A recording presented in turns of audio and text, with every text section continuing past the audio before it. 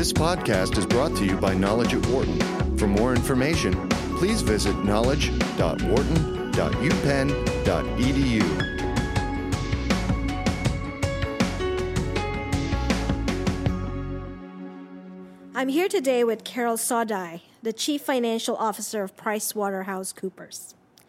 Carol has been on an inspiring career track, precipitated in part by two major events in her life: the diagnosis of Hodgkin's disease when she was 25, and being in New York during the September 11 terrorist attacks.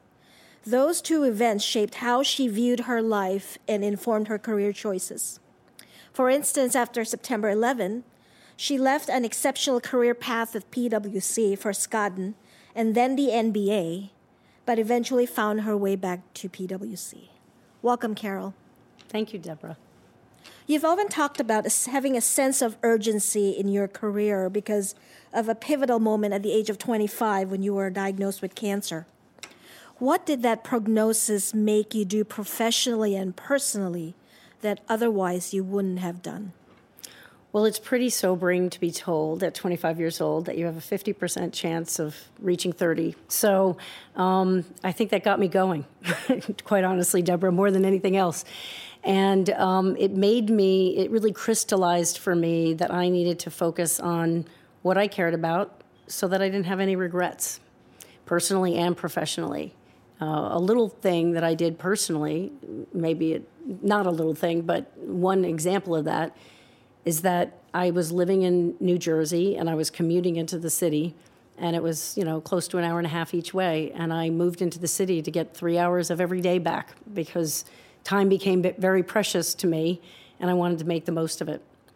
And so similarly, from a career perspective, instead of sitting back and looking at my career as something that happened to me, I really felt like I needed to take charge of my career and make sure I was seeking opportunities as opposed to waiting for them to come to see me. So what does that sense of urgency look like in practical terms? Does that mean, for example, that you should just quit your job and join a kibbutz, run away with a circus? No. So I don't think taking risks means being reckless. I actually think it's bad to even call it taking risks. I think you should say it is seizing opportunities. We at PwC, we wrote a book on self-made billionaires, and one of the things that we did was we tracked successful billionaires back and said, what was it about them that made them successful? And one of the things was that entrepreneurs and really successful entrepreneurs saw not taking opportunities to be risk. And in fact, the risk was really in staying still. And so I like to think I have a little bit of that in me. Maybe I'm on a track to become a billionaire. I don't think so, but I like to think of it as, I see opportunities and I say to myself, and actually it's a phrase that we use a little bit at PwC, which is, what would you do if you weren't afraid? And so I try not to be afraid and take opportunities and then mitigate the risks associated with those opportunities. You've said that you came from a very traditional risk-averse family. How were you able to compensate for that upbringing and get out of your comfort zone to climb the corporate ladder? Well, this event, I hope other people can do it in a different way. They don't need to be faced with, a diagnosis of cancer to, knock themselves out of a very conservative place. But my parents, and they raised 4 kids who all have become very independent and all had very responsible jobs, and they viewed accounting and engineering as important degrees to further people into independence. And so that's the biggest reason I became an accountant. And I actually think that was an important foundation, but having something that really accelerated me into realizing that it wasn't enough to just climb a straight corporate ladder. I like to think of it, as Sheryl Sandberg always says, it's a jungle gym. And sometimes you need to move left or right to move up ultimately. And all of those experiences, opportunities to do unique things, develop unique relationships, which I think is the most important thing, allows you to become who you are. And I think you need to encourage yourself to be different, not the same as everybody else. And I think the corporate ladder inference is almost like you're getting in line and following. I think in order to shake things up and actually accelerate your career, sometimes it's better not to just climb straight up the ladder. Is it necessary for people to be risk takers, or as you call it, opportunity seekers? What's wrong with just staying put in the status quo? I think there's a tremendous amount of risk today. So with the rapid changes that are happening in society today, and just think of technology and the rapid advances in technologies, the seismic demographic shifts that are happening all around the globe, the shifts of economic power happening, staying in the status quo is a sure way to be extinct, I think. I don't think we all have a choice. In fact, any responsible business person, and I like to think of myself that way, has no choice but to constantly question the current business model that they're operating in and say, what is the future of this business? How is technology going to change what we're doing? And I think that's the prudent and actually responsible path, as opposed to maintaining the status quo, which I think is the riskiest move of all. You were living in New York during 9/11, and that was another pivotal moment in your life. Tell us what lessons you learned from that, and how that made you decide to leave PwC after 17 years. Well, my diagnosis of Hodgkin's, as you said, was when I was 25. 9/11 happened 11, 12 years later.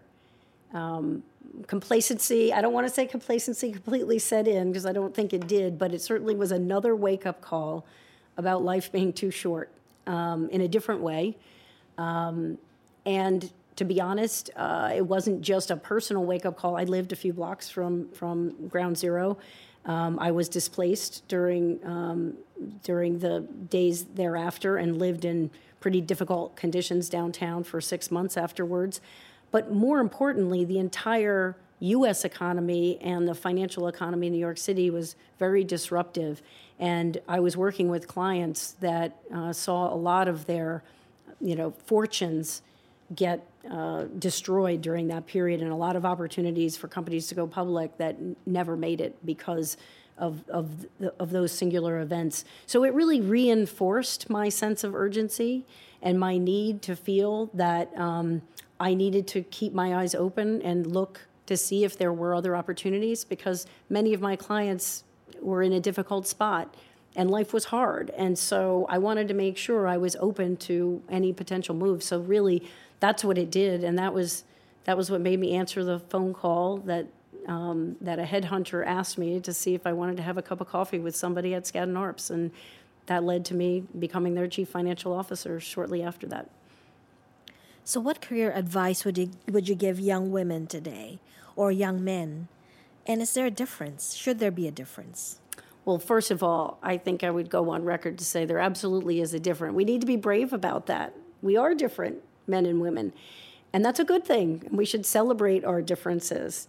I do think, though, that women need one specific piece of advice, which is, again, I bring up a story that Sheryl Sandberg told in Lean In, which is about the woman and man who look at the same job description for an opportunity, and the man might have 3 of the credentials and say, I'm going to post for that job, and a woman might have 9 out of the 10 credentials for that job and say, I'm not qualified. Women have to stop saying they're sorry, and they have to be willing to take a chance. And some of that is all of us giving people the confidence that they should take those chances. So I think we need to help raise each other up, and that's men and women, by the way. I think men should play a huge role in supporting and advocating for women to really break some of those societal norms that, they're not. We shouldn't be shy about the fact that those are truths, that, women have been raised differently, and so they tend to think differently about their opportunities and qualifications than men. And I think we all need to help try to turn that around, especially for those with the most potential. So in your view, what are the characteristics that make for a great leader at a company? And has that view changed over the years? So I think that there are some real fundamental qualities that are the same, tried and true, strong character, integrity. But what I do think is that the world has changed fairly dramatically in terms of the size and scope of companies, the global nature of companies, and society's ability to access information on companies and people. And that's done something to a particular aspect of leadership qualities, and that is that a CEO or anybody in senior leadership in a company represents the brand of that company. And so, I don't want to make a judgment call on whether this is good, bad, or otherwise, but it's really important that that person not only be a role model, but can really stand up and be a representative of that brand. And some of that means being present in communications, in press, in social media, in a way that, a lot of people, it's outside of their comfort zone and wouldn't have been something that many would have thought it would be an important quality. And I think today it's really important. I think the millennial generation wants to know their leaders and wants to see the authentic person that they are. So I think that CEO or that leader needs to recognize that they need to be comfortable putting their self out to their people. People want to get behind somebody and be inspired by somebody, but it needs to be real and it needs to be authentic. So that person has to be comfortable putting themselves out there. What's it like to be the CFO of a major accounting consulting firm, a major law firm, and a major sports league? Which was more fun or more challenging? Each and every one of those roles was challenging in a different way. Skadden, because that's where I made my first jump from being on the auditor advisor side to actually being a leader as the CFO at Skadden. And that was a big adjustment, which I would say in many respects, I would call it my first big challenge. On the other hand, going from Skadden, which was a business and professional services firm, just like PwC, to joining the MBA, very different culture. At the beginning of the collective bargaining negotiations that transpired the entire time and then were resolved while I was at the MBA, a very different skill set, big challenge, much more in the public minds and hearts as a business and as a role, and then joining PwC, which is a $35 billion global network of partnerships around the world of PwC, and becoming the CFO of the U.S. firm was a enormous and complex opportunity to take on. So each and every one of them had different but incredibly challenging aspects, but they built on each other. In terms of what was the most fun, it's hard for anybody. It would be disingenuous to say that some of my moments, some of the most incredible moments were obviously at the MBA in terms of pure fun and storytelling. But the gratification I get with developing people at PwC and being able to be impactful in developing an inclusive culture, a flexible work environment, and a place where, the leadership team has the opportunity to serve 200,000 people around the world and make their lives different. I mean, that's pretty fun too. What's the best piece of advice you can give other executives about how to manage people and bring out the best in them?